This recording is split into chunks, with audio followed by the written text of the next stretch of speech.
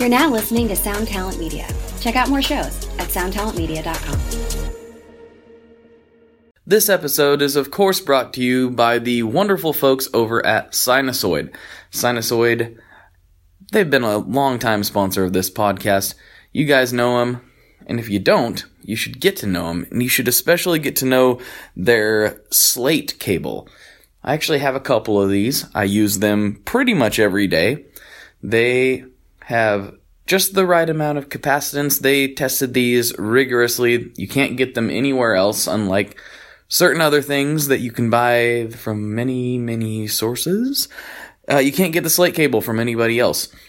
Everything from the way it slides around on stage, to the way it sounds, to the way it rejects noise, everything was carefully thought out by these guys, so check out the slate cable. It's one of the finest instrument cables on the market.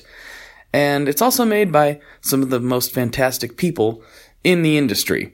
So definitely check out Sinusoid, sinusoid.com, and check out the slate cable, and there are many other very fine offerings. So due to some weird stuff I won't get into, I had to go into the deep recesses of the internet to retrieve this episode with Mr. Ed Chu. So some of the information relayed in it, unfortunately, is sort of old news at this point. Unfortunately, it's releasing after the Kyber pre-order was over. Many apologies for that. This one was kind of I wish I could say it was my fault, but it's actually sort of beyond anyone's control at this point. So this episode with Ed Chu is nonetheless very fun. Ed Chu of Wrought Iron Effects is a great guy, and he really takes a lot of pride in what he does, and it shows. If you guys aren't following Wrought Iron, do check it out, but I did want to preface it with unfortunately, the Kyber pre-order is over. So, many apologies for that, but if you want to stay abreast to all things Tone Mob related, follow along in the Facebook group, sign up for the email list, Instagram, all the good channels. That stuff is being updated constantly, and the group is especially entertaining. So, with that said, on with the show with Mr. Ed Chu of Wrought Iron Effects.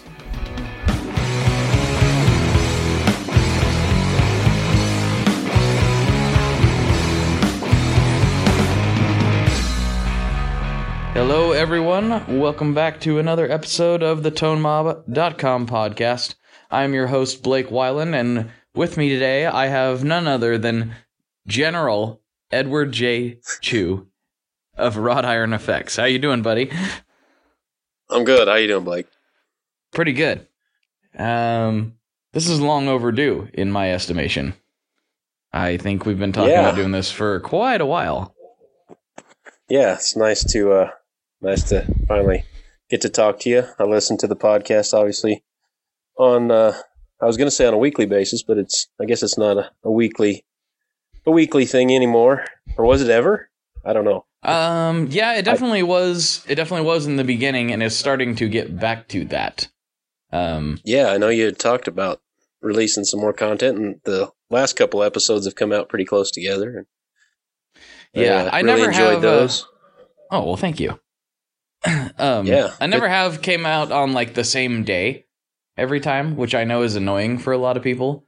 But it was just trying to get it out weekly was challenging enough while doing everything, and then I'm just not as good as some of these other guys are. But hopefully here in a few weeks we'll be pretty consistent weekly, if not more. So we'll see what the future holds. Yeah.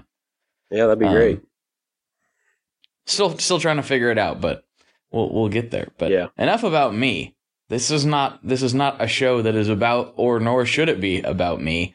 This is about the guests. So, I know a lot of you guys especially in the Facebook community and all that stuff, probably are familiar with Ed. He's fairly active in and amongst the groups, and probably have seen his pedals because they're pretty striking visually. So, but maybe we give your kind of musical backstory and all that jazz, since you're a listener. I guess you know how this rolls. So, why don't we start there Yeah. and we can fill in any gaps as needed. Okay, yeah. Yeah, I guess I had kind of a strange relationship with music as a kid. Growing up in the '80s, I'm a little bit older than probably most of the people I interact with online. Let's see, how old am I? I'm like 41. Um, and so I was growing up in the '80s, and depending on your opinion of music in the '80s, I thought it was pretty bad at the time. No, come on. Yeah, so I kind of growing up, I really just kind of cut off music out of my life, mostly. I didn't really have any personal interest in music, probably till the end of high school, maybe even into college. I don't think I owned any cassettes for y'all who are listening that don't know what those are. That's what we used to listen to music on before CDs. Probably some of your listeners don't even know what CDs are anymore.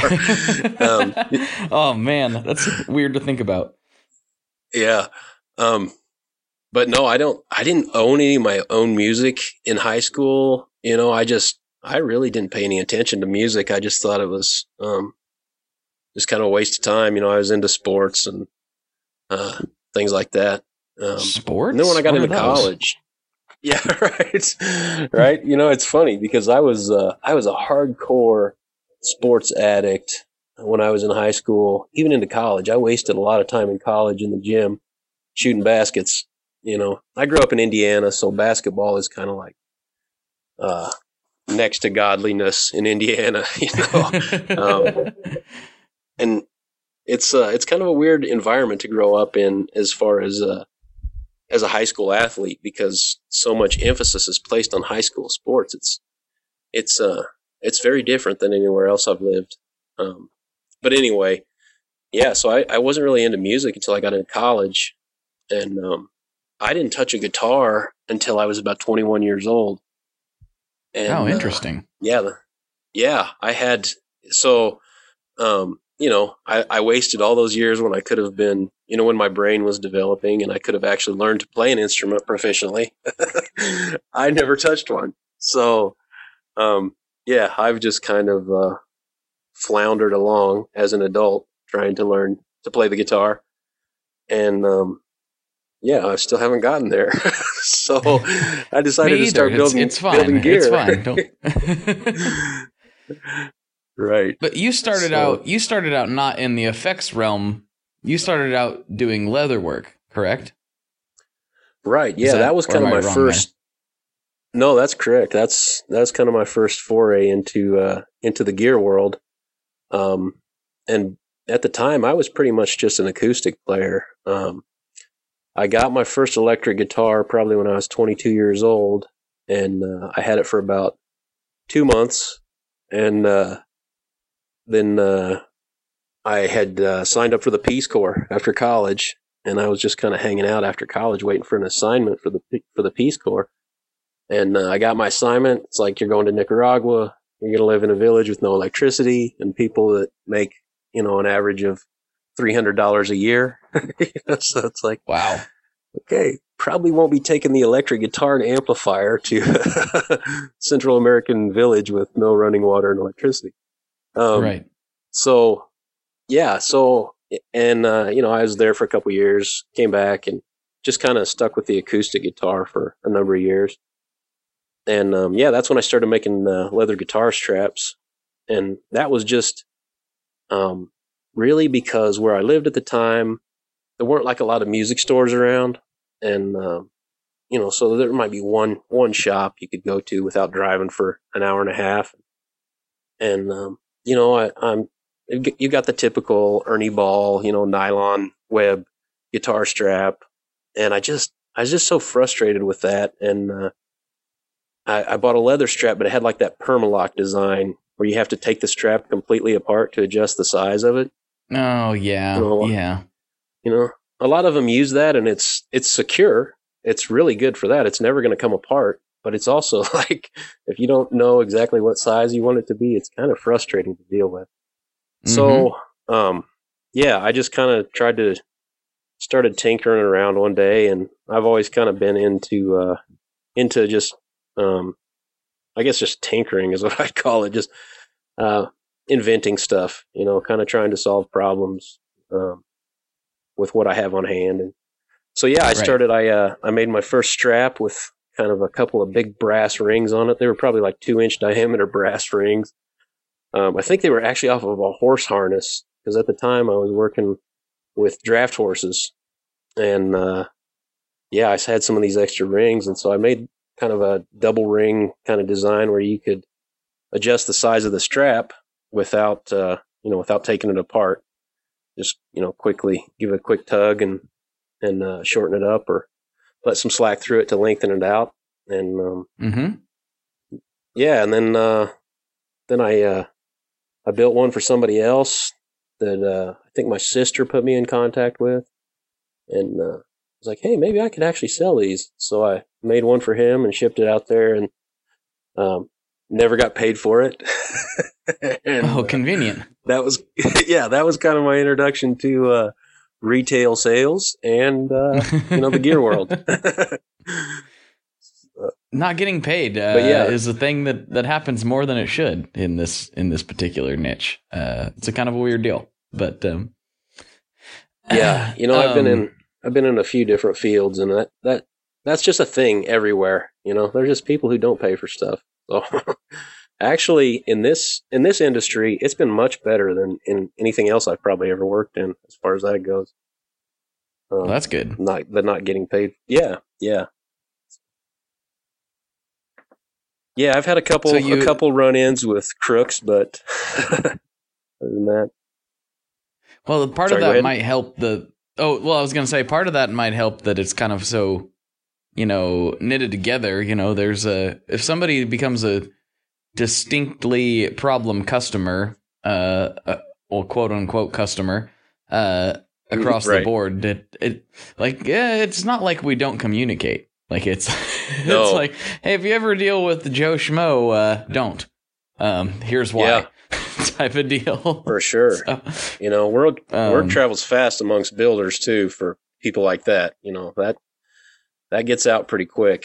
And yeah. So if you rip somebody off, don't expect to be buying from anybody else in the near future, because word does travel fast. Not that any of your listeners would ever consider anything like that. No, they're the best of the best. And if they are that way, they're banned from listening to the podcast. I'm gonna go through the internet and somehow shut it off. I don't know how, but I'm gonna figure it out. Sure. Anyway, but I always thought it was interesting. I mean, so I got introduced to your work and your stuff, obviously because of your interactions in the various podcast kind of communities on there is where I first seen your work. What I found interesting was, I know it's never this cut and dry, but I was like, he's making some pretty cool straps. That's interesting. And then all of a sudden, I'm like, Ed's doing a Kickstarter for a pedal. I didn't even know this guy knew anything about electronics. And, as the owner of an Orcrist, gotta say I'm a big fan, not just aesthetically and thematically, but I think that overdrive sounds fantastic. So it's kind of came out of nowhere in my viewpoint with the electronics side of things, which I'm sure, as everything, that's not exactly the case. So how did you kind of switch over there? Yeah, well, first of all, let me just say thanks. I appreciate that.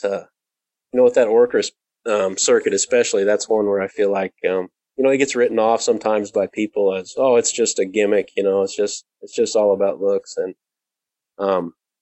so having people, kind of testify that have one about the sound of it is always encouraging to me, because I spent a lot of time designing that circuit. And, so yeah, it's good to hear that people like the way it sounds, not just the way it looks. It's legitimately one of my favorite drives. Oh, wow. And I purchased it with my own money. So everyone's like, "Oh, Ed just gave that to you, so you'd get him on the podcast." Like, no, I thought I needed to have one after playing Jess's actually. Okay, yeah.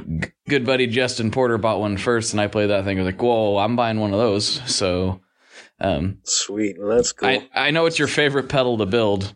Wink, wink, nudge, nudge. Yeah, right.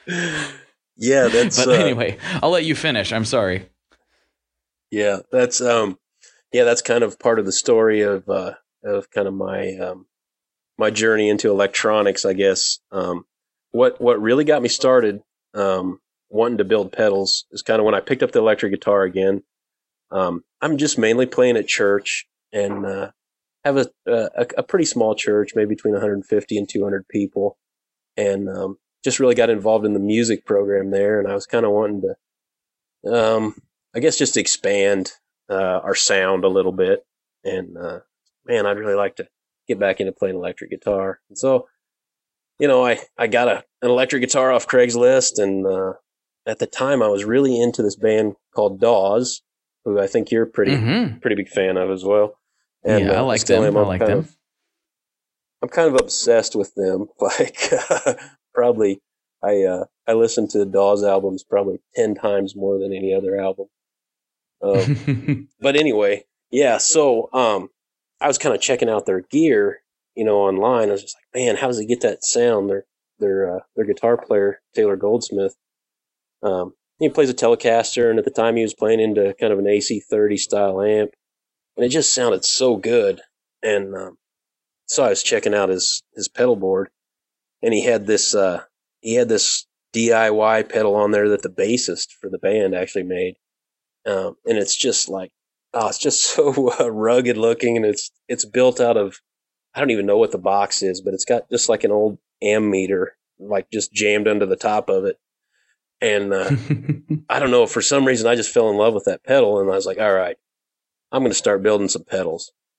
And so I just, I kind of just dove into the DIY world and started learning how to build stuff on perf board, and started looking for crazy enclosures to put stuff in. And so, yeah, for a few years before I did the Kickstarter to launch the Orchrist and the Aslan and Lucephalus pedals that were kind of my original circuits, I built a lot of stuff from the DIY world, mini boosters from Jack Ormond's AMZ website, and just Baz Fuzz circuits, and I just put them in, repurposed enclosures, stick a meter in there if I could fit one in there. And so I did that for a few years, and just real part-time, doing it in the evenings.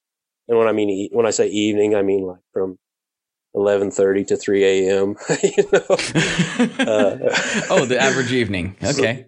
Right. Yeah. Right. So I'm kind of a night owl, and that was, I just had a little room in the corner of the house, and I just had a little fan in there to blow the smoke out the window. And summer evenings, I'd sit up there soldering stuff and just kind of learning, how things worked. And that kind of got me started. And then I at the time I was a farrier shoeing horses during the day, and then a few years ago, I was kind of looking at expanding into this gear world a little more as I got older, because horseshoeing is kind of a rough trade on the body. And so I was planning on, in a few years, kind of starting to transition out of it. But I had an injury that kind of triggered, I had just a fall that kind of triggered a repetitive strain injury that I had been building all over these years that I didn't even realize. And just pretty much over the course of about 6 months, ended my career as a farrier. I just couldn't do it, the motions anymore. And so that kind of pushed that Kickstarter out there. I was like, okay, I guess this is more than I thought it was going to be. Going to dive right into this. Yeah, my someday has become right now. Yeah, type of deal. Yeah, so that was a big learning curve for me, because I didn't have I mean, I had my circuits designed, and I had what I thought was I had my supply chain set up, but there's a big learning curve there. When you need something, I need something this week, and somebody tells you, yeah, it'll be 2 or 3 days before I can get that to you, and that turns into 7 or 8 days or 10 days, and it's like you get 2 or 3 of those strung together, and all of a sudden you're a couple weeks behind, and wow. I always had always heard that saying. How does it go? A failure to plan on your part does not constitute an emergency on my part. Right. And, I was like, I'm on the front end of this now, as not planning things out far enough in advance, and I'm wanting everybody to fulfill my orders on an emergency basis, and they don't feel that pressure. They'll get to it when they get to it. They know that you need the thing, and you're gonna order it from them most of the time regardless. So that's like, yeah, we'll get it to you when it's ready, buddy. Like, right, yeah. Should have thought this through, I guess. Exactly, yeah. So that's been I got really backed up on the Kickstarter orders. Also had a surprise move right in the middle of that Kickstarter, which, moving your home and shop at the same time while you're supposed to be delivering, 100 pedals or whatever. That was a pretty big challenge too. So yeah, we got behind on the Kickstarter, but we eventually got everything out to everybody, and it's the feedback from those has been really good. So yeah, that kind of launched us into the gear world as a lot more of a full-time deal. Mm-hmm. And so, like the circuits you kind of started with, let's talk about the Orcrist, I guess, because that's the one I got experience with. It does seem to work in a kind of a unique way. It's definitely not another 3-knobber. What was the thought process behind the way that thing's laid out? And I mean, obviously everything was very intentional because the controls are very interactive. So like, what was kind of the process there when you spent the time designing that thing? Right. Yeah. So I had a couple ideas. The first thing was I like working with transistors because I like just stringing transistor stages together because it gives you a little more control over, in between stages. I can reduce the gain or I can increase the gain if I want to in between stages. If I've got, the Orcrist has 5 amplifying stages. It's a buffer and then 5 amplifying stages. And so, what that let me do is, just really tweak in between those transistor stages to get the sound I was after, rather than just, it's like you get, like with an op amp, you got your gain knob, and it's like you can tweak that, but there's not a whole lot else you can do. There are other things, but, I just started building. Yeah. And so my goal with the Orcrist originally was I'm pretty much just a chords drummer. Like I said, I didn't touch a guitar till I was 21. I didn't get back into playing electric guitar at all until, I don't know, not that long ago anyway. And so I was like, I need something that's going to sound like it's going to be a good overdrive sound, even if I'm just strumming open chords. And some of the stuff I tried was, you turn up the gain to get the amount of crunch you want, and it gets really bright, and which is awesome when you're playing a lead. But if you're just if you're strumming a G chord and that treble can be kind of overpowering and kind of fizzy sounding.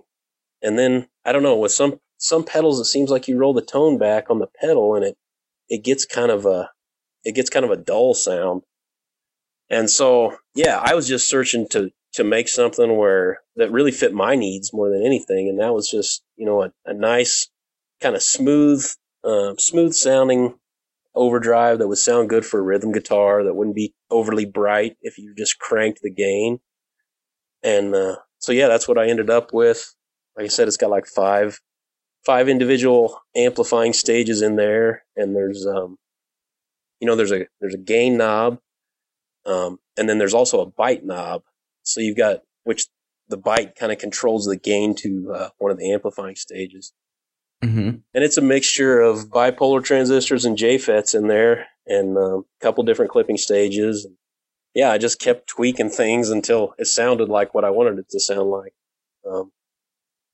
Yeah, and not having a lot of experience with electronics, before that, it just I really had to design it by ear, because I had the basic understanding of how to build an amplifying stage with a bipolar transistor or a JFET, but as far as the calculations and the math that went into it, I was like, well, I'm just going to try stuff until it sounds like I want it to.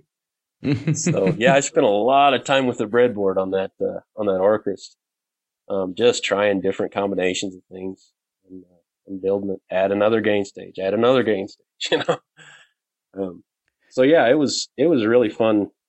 It was a really fun thing to do, though, as far as that went. Especially when I finally got it to how I wanted it to sound. Do you have any sort of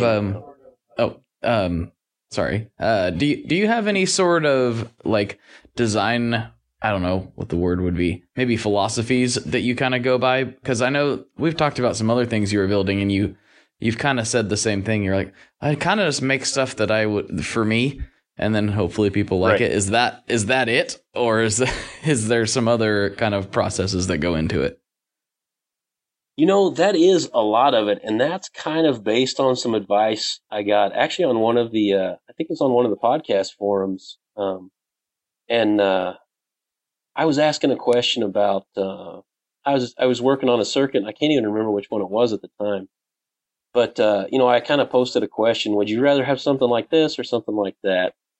And you get a bunch of responses, and people voting one way or the other, and then another guy chimed in, another builder, and if memory serves, that was Aaron Coleman from Heavy Lid Electronics. Okay. And he's still in the podcast groups a lot. He's not as active as he used to be. I think he's kind of taken a break for a while from building, I think. I could be wrong about that. You should check out Heavy Lid Electronics and see what he's got going on over there. But what he said was, he said people don't know what they want until they hear it. So you can ask people, would you rather have this or would you rather have this? But he's like, you've got to build it so that it sounds good to you. And then, if other people like it, then you'll have a good product.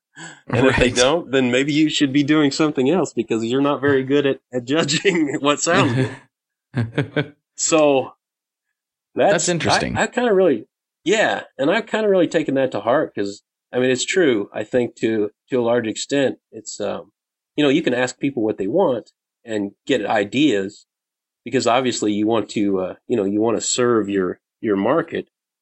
But at some point, it really comes down to, how good are your ears at determining what's going to sound good and usable to people. And if they're not that good, then maybe you're in the wrong business, Well, that's a really interesting thing, because I don't know if this was before the podcast started properly. I don't think it was. I think the podcast had started. But really early on, I was kind of like just trying to figure out what people were interested in, what they liked content-wise, what they liked product-wise, and everything. And when it was a kind of a smaller scale thing, I had like set up a bunch of phone calls with it was, I think the podcast had started by then with like listeners or guys that were in the community and so on and so forth. And so I did like maybe like 20 or so phone calls, just kind of scheduled throughout a few weeks. And I had the same set of questions, and I would take notes on the answers. And what the takeaway I got from it was there was no consistency. Like I literally had two different people who, they're in the same community. They're, kind of listening to the same show, probably similar guys in some regards, which they were, but their tastes were wildly different. It was like, I basically, the consensus I got was there was no consensus. which listeners, I can't remember everyone that was on those early phone calls, but I do know a few of you. And that was actually really awesome of you all to do that. But it was an eye-opening experience for me to kind of like learn how, you know, when you actually talk to someone versus take an online poll. Right. It is really eye-opening. And it was just like, okay, everyone has their own opinions, which I knew, I guess, but it was just amazing to see how different it was. Yeah. And you know, I think, sorry, go ahead. No, I mean, that's that in a long-winded way is basically what you said. It's like sometimes you just got to try it and fingers crossed, hope people like it or will respond to it. Yeah. You know, then that's kind of where it comes down to, you know, unless you're just, I mean, if you want to clone a tube screamer and make a couple of tweaks to it or a big muff and make, you know, a couple minor tweaks, and you know that's going to appeal to a large audience, right? I mean, they're two of the most successful circuits, you know, in the history of stomp boxes. And some guys are really good at doing that.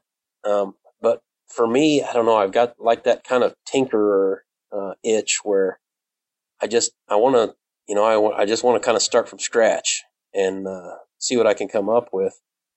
And yeah, sometimes like you come up with something and at the end of the day, it's like, you know what? This is really garbage. I think I'm going to, you know, it's like, that's why, you know, that's why a breadboard is not permanent, because you just clear it all off and say, okay, I'll start again on a different day when, you know, when my head's cleared. But, you know, I think it kind of, that's kind of the art aspect of designing guitar circuits, guitar effects circuits is, you know, you kind of have to express what you think is good. And, it's kind of like, and you know, if you're an artist, you really put your heart and soul into something, and then you put it out there for the world to see. And a large percentage of the people who look at it might think that it is garbage, you know, and, you know, but that's okay. Just like you said, people have different tastes, and, you know, what one person thinks is garbage is, you know, another person's treasure. So yeah, I guess, just kind of figuring out how you can put out what you think is good and reach the rest of the people who agree with you, and right, and still make money doing it. You know, that's the trick. That's always seems to be the weird factor. Is like, will this support itself? And furthermore, will it support me? That's always the mystery. Right. It's kind of a strange kind of industry to go in, because there are very few, like, and maybe they're just very silent and I don't know about them, but there are very few just kind of straight engineer types, like very numbers based guys that succeed in this industry, and it seems like it's probably because the numbers don't tell the full story. And especially when you're trying to speak to artistically inclined people like musicians, it's like, no, on paper, this should sound the best. It's like, yeah, but it doesn't, because it's too perfect, or whatever the reason is. You know, it just seems like there's definitely a space for the straight kind of, you know, I don't know what the word is, like the straight laced, very engineer type mindset, and it's valued. Especially because of the level of intelligence that takes to kind of achieve that. But it always seems like the things that are a little bit not right are actually better, for at least to guitar players. Like tube amps. Like tube amps work because of the reason that we love them is because of what they do wrong, you know, from a design standpoint. Yeah, exactly. Yeah, like we want the color and the flavors. Like we like the breakup. Like they weren't supposed to break up. We made them break up. We broke them. That's why it's called breakup. Yeah, yeah, right, exactly. You know, and that's a really interesting point, because you know, there are a lot of engineers that you know, that do a lot of stuff in the DIY world, and you know, I always keep one foot in in the DIY world because of those guys. There are just invaluable resources, like I said, I don't have any, I don't have any formal training in electronic engineering or, any of this stuff. So, to be able to pick those kind of guys' brains is just an invaluable resource to me. But at the same time, you're probably, unless you're, Robert Keeley, you're not going to go to school for electrical engineering and end up, building electric guitar effects. Because like you said, we incorporate a lot of flaws in our designs. Right. And, as an engineer, that's got to be that's got to just drive you crazy, and also, if you're an electrical engineer, you can be doing more important stuff, than making stomp boxes. Or at least more profitable most of the time. Right. Not that there's, obviously I'm very into making guitar stomp boxes, and I think it's a great trade. But yeah. I'm a big fan of just all kinds of books, history, fiction, everything, and I like to listen to a lot of audiobooks while I'm working in the shop. And I listened to a number of books a couple years ago about kind of right before the Industrial Revolution, when all these inventors in the United States especially were just coming up with all this crazy stuff, and how frustrated the scientists of the times were because most of these guys had no formal training in any kind of science or math, and they were doing kind of like I was describing, just like, go try something, see if it works. Mm-hmm. And, with no understanding of the theory of why it would work, so that, inventors were really looked down on by the scientific community because they were basically just, experimenting and mm-hmm. without the scientific basis behind it. But that's how almost every, kind of world changing invention that came out of that time, right before the Industrial Revolution, was just discovered by someone who was experimenting, and so, yeah, it's like the numbers don't always tell the full story because sometimes you don't know what the numbers are yet, until somebody does something that's never been done before. So, yeah, it's kind of a cool. Are there any specific examples that you can? I've never heard of this before. This is kind of fascinating. Yeah, I think the one that really came to mind the most was the telegraph, and the wireless telegraph, and that was I can't remember the guy's. It's Marconi, and he was mm-hmm. just experimenting to try to send basically radio signals, through the air, and it was incredibly important because at the time a ship out at sea was totally cut off from communication. Once they sailed, obviously there was no way to communicate with them out in the middle of the ocean. And so, right. The invention of a wireless telegraph was really a world changing phenomenon. And, Marconi was just totally experimenting. He just try something and my memory's not great. But I remember, one story where he was just he could send a message, but only kind of line of sight. It would get lost over, hills and valleys, and he could only send it a short distance. So, then he was just I think he sent one of his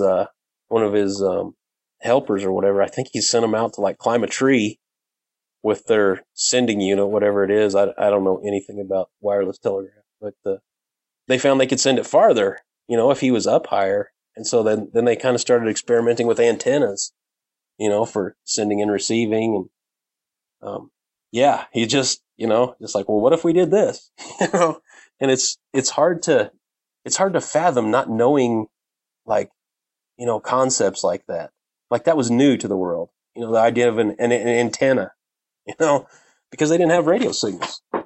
I mean, they had them, but they didn't know that they had them. Well, I mean, so it's kind of I remember thinking about this shows you how much of a weirdo I was. I remember thinking about this as a kid, and like the radio is just the radio to us, you know, like it's just, it is what is. But I remember being like, nothing's connected to this thing. Like I remember looking at it as like a 10-year-old, like this is grabbing things out of the air and sending them in sound form to my ears. I can't hear these things without this device. I was like, I was fascinated by the concept of radio and like the fact that like when I asked my mom and dad about it, I'm like, where are these coming from? And they're like, oh, the radio station. Well, where's that? Oh, it's it's however many 100 miles away. I'm like, or whatever, I don't remember where it is, probably 10, 15 miles away. And I'm just like, how is this all working? This doesn't make any sense. Like, I understand plugging into a wall, right? That concept I could fathom. Like, yeah, you get the electricity out of the wall. Like, these sounds are just generated from a place that we're not physically connected to. And then, now here we are with Wi-Fi and beaming things. And now we're recording a podcast via no wires. It's just like, no wires. Wow.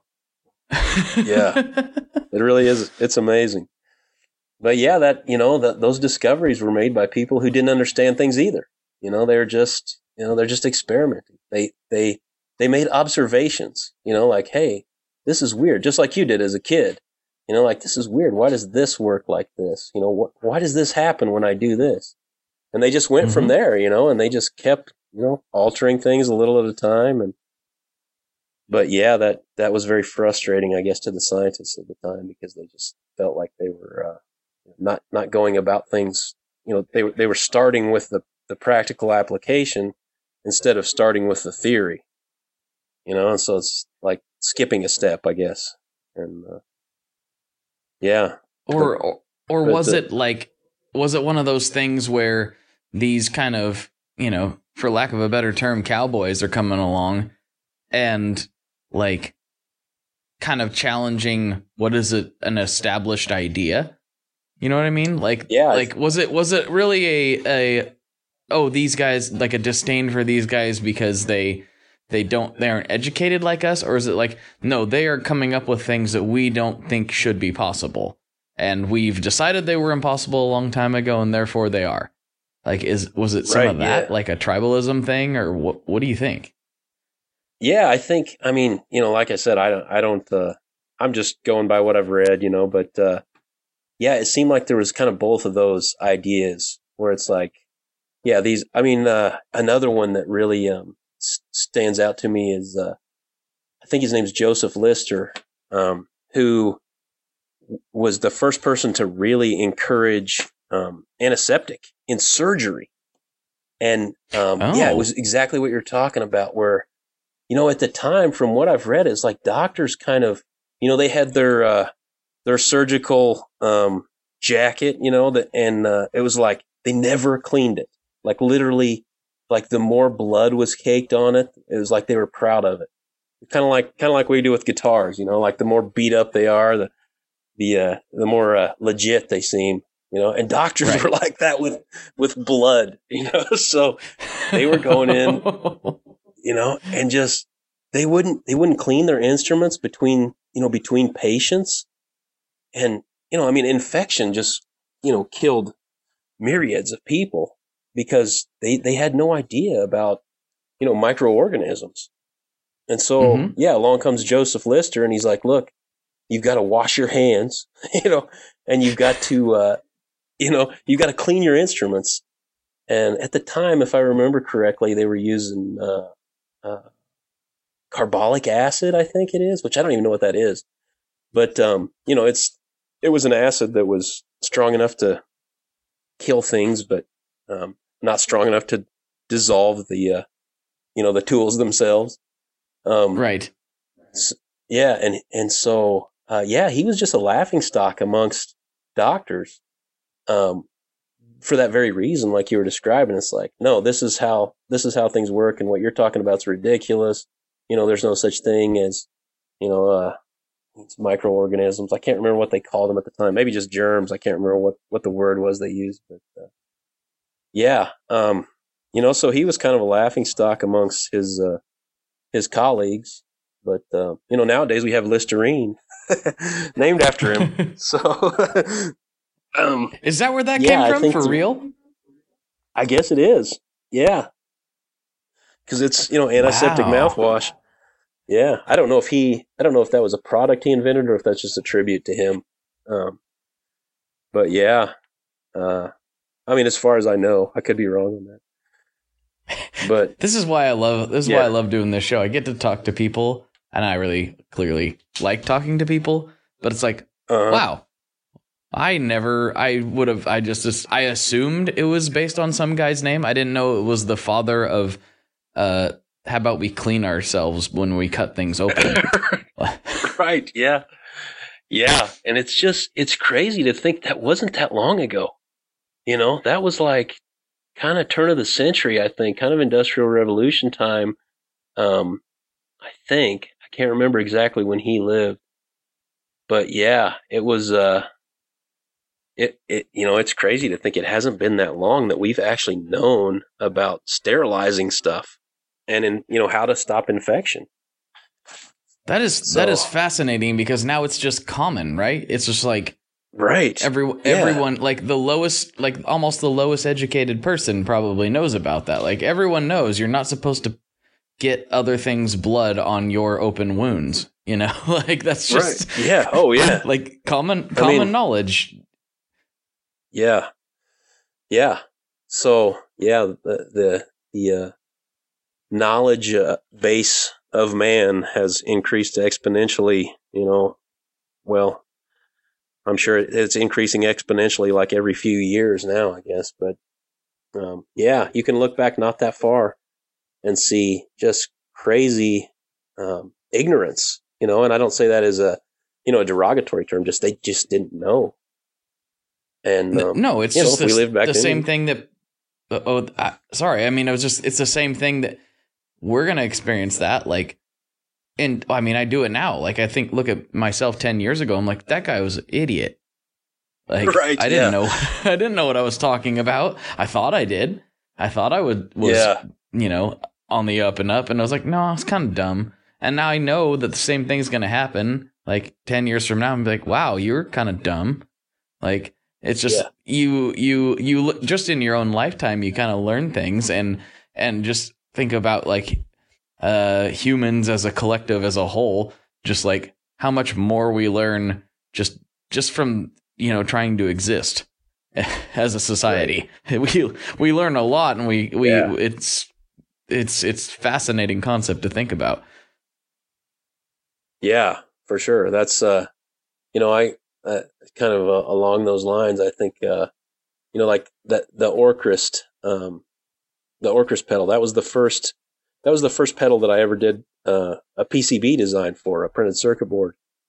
Everything up until then I had always built on perf board. And like I said, I was really just borrowing, circuit ideas from kind of the DIY mentors out there, Jack Ormond, RG Keen, some of those guys Run Off Groove, all these websites out there that are really just educational and guys that are electrical engineers, who just who like to tinker with stuff and in the kind of the effects world, and they just put out information out there for free, their time, all for free, and just to help educate people.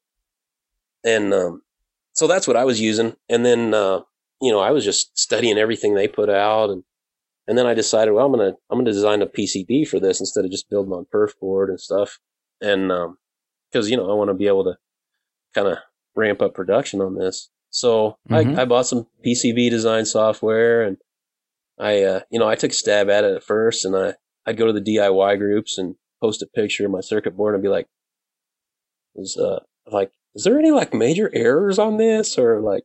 I was like, you don't have to like look at the circuit. I'm just like, did I do anything like really stupid? People would be like, yes. It's like, is this your first time? And I'm like, yeah, actually it is. So, I learned a lot just from feedback from people, and I got it to where I was like, probably the first the first edition of the Orcris PCB design was probably, it was probably like a 10-inch by 10-inch circuit board, just because I didn't know how to space things together and route traces and everything. And so I got it down to, its usable form, eventually with a lot of help and feedback from other people. And, I got the PCBs, manufactured for me. I go to start building them. And it's just like, holy cow, this thing takes forever to solder. I was just like, well, I guess that's just how it is, and, and then, over the years, I'm just like, a couple years, I guess, since it's only been a couple years since I designed that first PCB that, I go to build one now because I bought a bunch of them. Just thinking that, this is the greatest PCB ever. And I bought a bunch of them, and, you get a really good, discount when you get over certain numbers, and it just keeps getting better the more you buy. So I bought a big lot of them, and now every time I go to build one, I'm just like, I was such an idiot when I designed this PCB. Like, I took no thought for, I designed it like well as far as signal flow goes. All the traces between everything are very short and everything's nice and compact, but I designed it based on physical space and circuit flow, and I didn't take into account at all manufacturing of the circuit itself. Right. So everything, you put all the components in and flip it over to solder, and like, it's just a nightmare to solder. It takes forever. So that was a good learning experience. How am I going to get my iron into that corner? Like, how am I going to do that? It's like, okay, take out half the components, solder these, and then solder those. And just didn't line things up properly. And and so, you just don't know what you don't know when you're starting. And even now, like you said, 2 years from now, I'll look back at the circuit board I designed last week and be like, wow, that was kind of stupid the way I did that right there. Mm-hmm. I guess you just keep learning, right? Of course. I mean, you get to these weird points where, like, some people have been doing it so long and they're so, I don't know if it's an intelligence thing or it's just people are wired different ways type of thing. It's like, I've told one guy in the industry in particular, I was like, you realize, like, just like the processes you've developed for your company, you could like go to major manufacturing operations and probably charge them a hefty fee to integrate some of these same concepts, because like it's his operation so streamlined. And he's like, yeah, maybe, just like, if this whole pedal thing doesn't shake out, maybe we'll look at that. Right. Because I was just like blown away, because I've been involved in some level of manufacturing in different industries, and I was just like, I've never heard of anybody think about measuring how many steps it takes to go from point A to point B. I know there are like process engineers that do that, but like it's still not a normal thing, So it's just kind of this is one of the best things about doing the podcast is getting to talk to like this wide spectrum of people and get their concepts on how they do it, and I don't know. It's been a really huge benefit, and like you say, keep learning by doing. I guess I would never even hardly know how to work a soldering iron if I hadn't like talked to guys like you. It's kind of, I'm really big on that kind of learning by doing, because, I as a young person, I didn't realize it when I was young, but I really struggled to learn how to do anything. I was fine with books, and in school I did fine when it's just, like book learning. But then when it come time to learn how to actually do a physical job, if somebody would show me how to do it and just go through all the steps, and watching them do it, man, I would mess it up for a long time. And when I started doing it, until I had done it long enough to learn it by actually doing it and realizing, oh, this is why I keep messing this up, because this is what happens when I do this wrong. And that's become really kind of an important thing to me when I'm teaching somebody else to do something is, make sure they're doing it with you, or, show them how to do something, then have them do it. And I do the same thing when I'm trying to learn from somebody else. It's like, all right, let me try that. Don't tell me anything else until I try this part of it.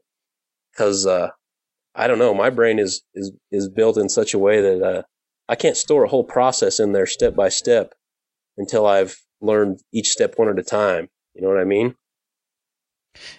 Yeah, I do. I'm very, very similar that way. And it's something I've been thinking about. Like, I know I've talked about it on a couple episodes, but like I'm training my replacement at my day job right now. And so it's like, I'm trying to be cognizant of that. Like I've never trained anybody before in that way.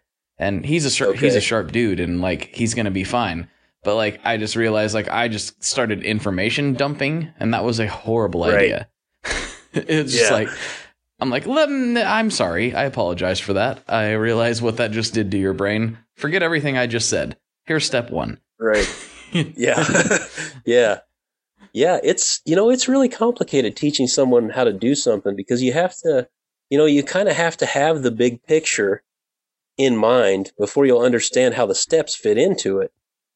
So you kind of need an overview of, what's the goal here, and, what's the big picture, but you also, you need to go step by step and just, okay, let's learn this step before we, get too in depth on the big picture. Mm-hmm. So, yeah. Well, Ed, we're getting down to that hour mark. I already know that you and I can talk for substantially longer than that with no issues whatsoever. Right.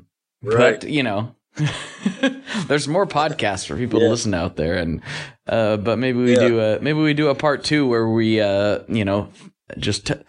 we spend a good chunk of time talking about guitar stuff, and then the rest we just kind of talked about ideas and philosophy and whatever. Right. Yeah. Which is fine. Right? It's okay. Right. Do you want to talk any about our upcoming project here? We have an upcoming project? Yeah. Oh, we do? Yeah. No, we're not going to talk about it. Okay. That's we got to keep that under wraps, and they should probably, if they really want to know about it, they should I don't know, join some Tone Mob Guys newsletter, and then maybe they can find out about it before everybody else does. Maybe? Oh, yes. Okay. Was that a jerk move that I just did? I don't know. I think that was a jerk move. A little bit. That's your brand. So, if that was a jerk move, I just want to say right now, that was totally Tone Mob. Wrought Iron Leather and Effects has nothing to do with that jerk move. ToneMob.com podcast just performed. No, maybe that's the best way to do it. Let everybody. I think that's the best way to do it. Let me just say, it's pretty exciting, and 60 Cycle Hum's involved. Ed's obviously involved. There's a whole backstory. We'll tell you later. All right. Oh. Yeah, I'm excited for it. So I'm so jazzed. I can't even tell you. I was trying not to bring it up because it's sitting on top of my piano right now, and I've been staring at it this whole time. So It's been hard for me to. I was like, we should talk about a thing, but we're not going to. Uh-huh. We're not going to. Okay. That's just the way. Right. That's just the way the cookie crumbles. What we are going to talk about is, what is your favorite pizza? That's a good question. I kind of, I guess I approach it in this way. Like, it's easier for me to say what's not my favorite pizza. Okay. And, I shouldn't say I like about everything. I have very specific tastes. So I hate certain things on pizza, and black olives I hate on pizza. Don't ever put black olives on a pizza if I'm going to eat it. I hate black olives. I hate spinach on pizza. Spinach does not belong on pizza. I'll go on the record right now, and if anybody wants to fight me on that, I'll be happy to. You just drop me a message on Facebook. I'll meet you anytime, anywhere. If you want to put spinach on pizza. But okay. yeah, all right. Wow, that's how I feel about pineapple. But yeah, I'm kind of that way with the pineapple, with the Hawaiian pizza. But it's more, to me, it's the ham. If you're gonna put pineapple on a pizza, like, all right, whatever. But like, put something spicy on there with it, to kind of counteract that that overpowering sweetness of pineapple. Like, you need some like spicy sausage on there with it, something like that. Don't put ham on pizza. Come on, people. That's lunch. I like ham. You like ham? It's all right, but not with pineapple. All right. Fair. Tough but fair. Fair.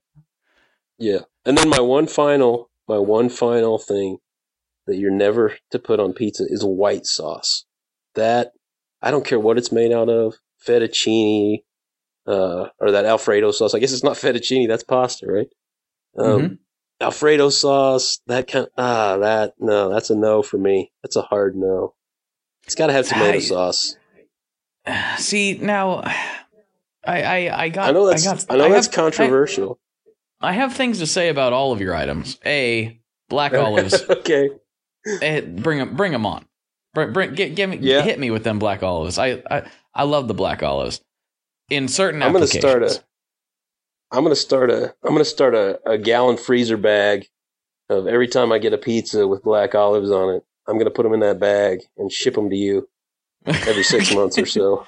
Well, that sounds good. I mean, as long as they stay good. Yeah. I mean, I think the olives are preserved in their fermented state, so I'm down.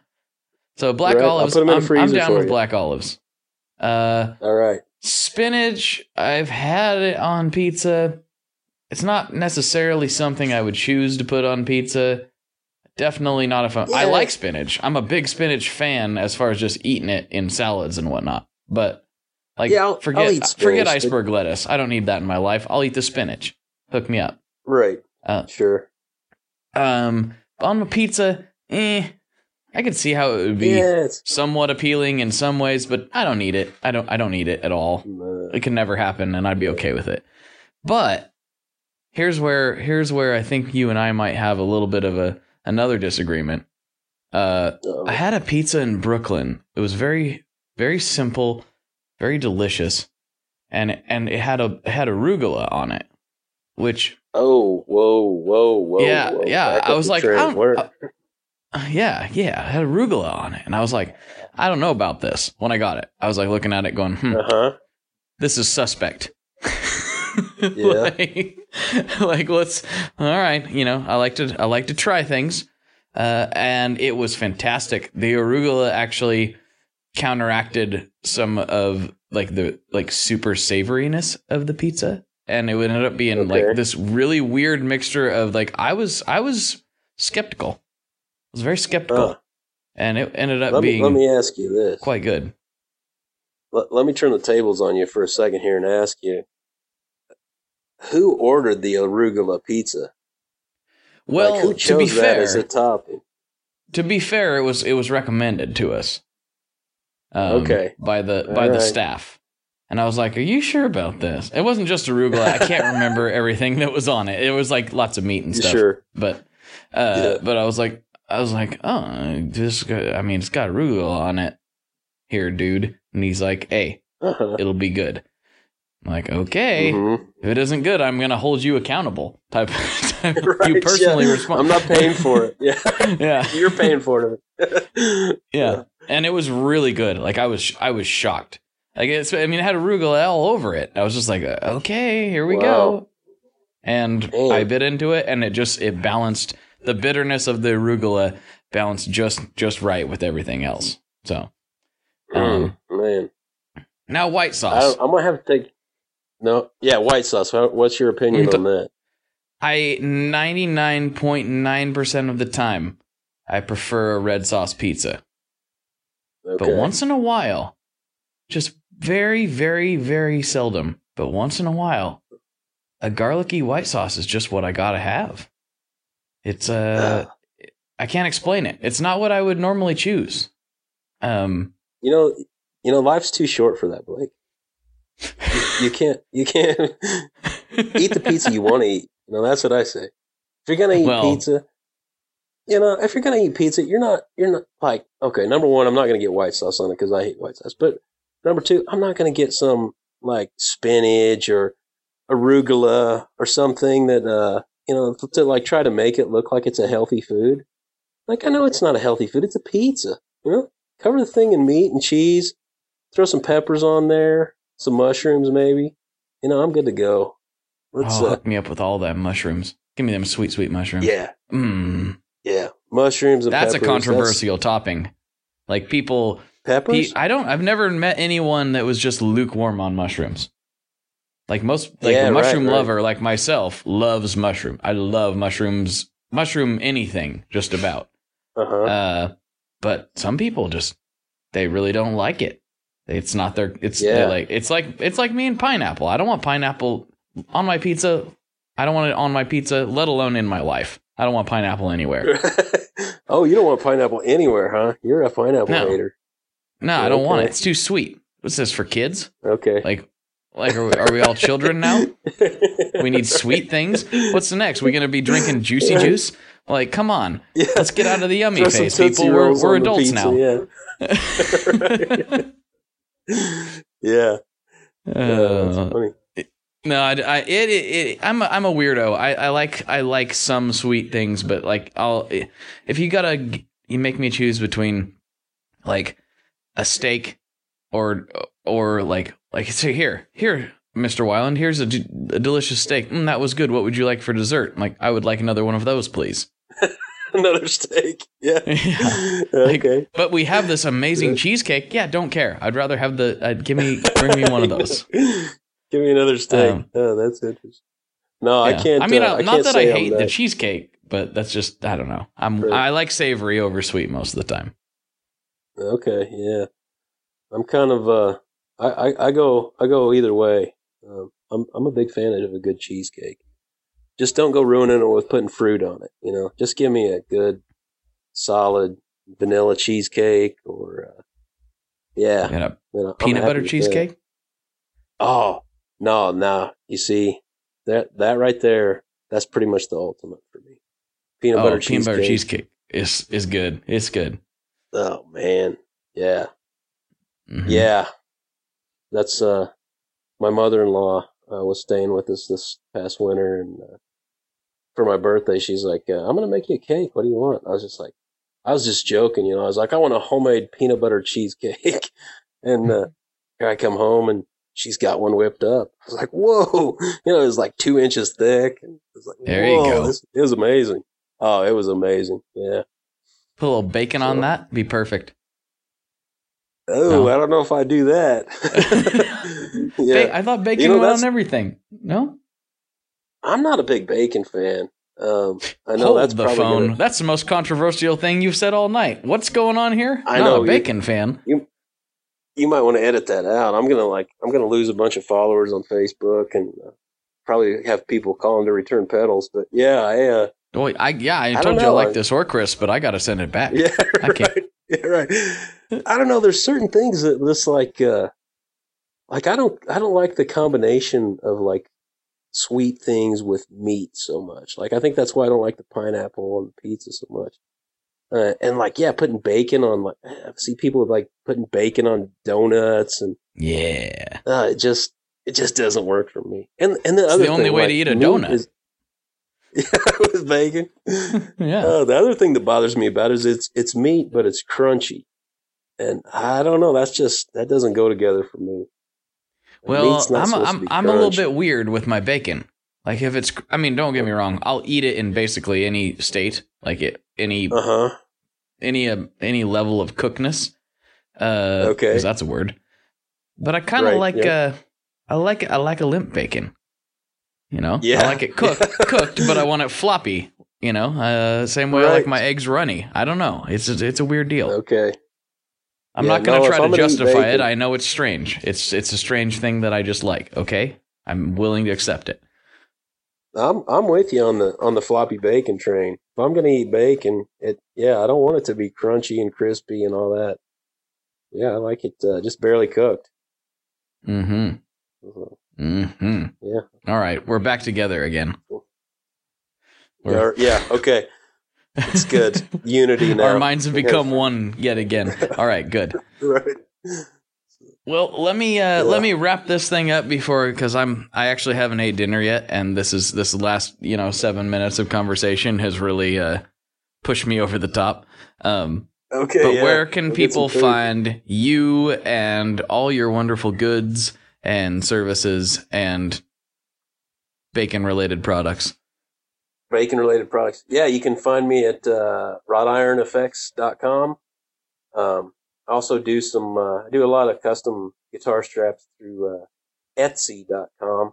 So you can look us up, Wrought Iron Leather, on Etsy.com. And just check us out on our Facebook page and Instagram. I don't think I've got a Twitter account, but I probably haven't posted anything on it in 2 years or so. So, but hit us up at wroughtironeffects.com.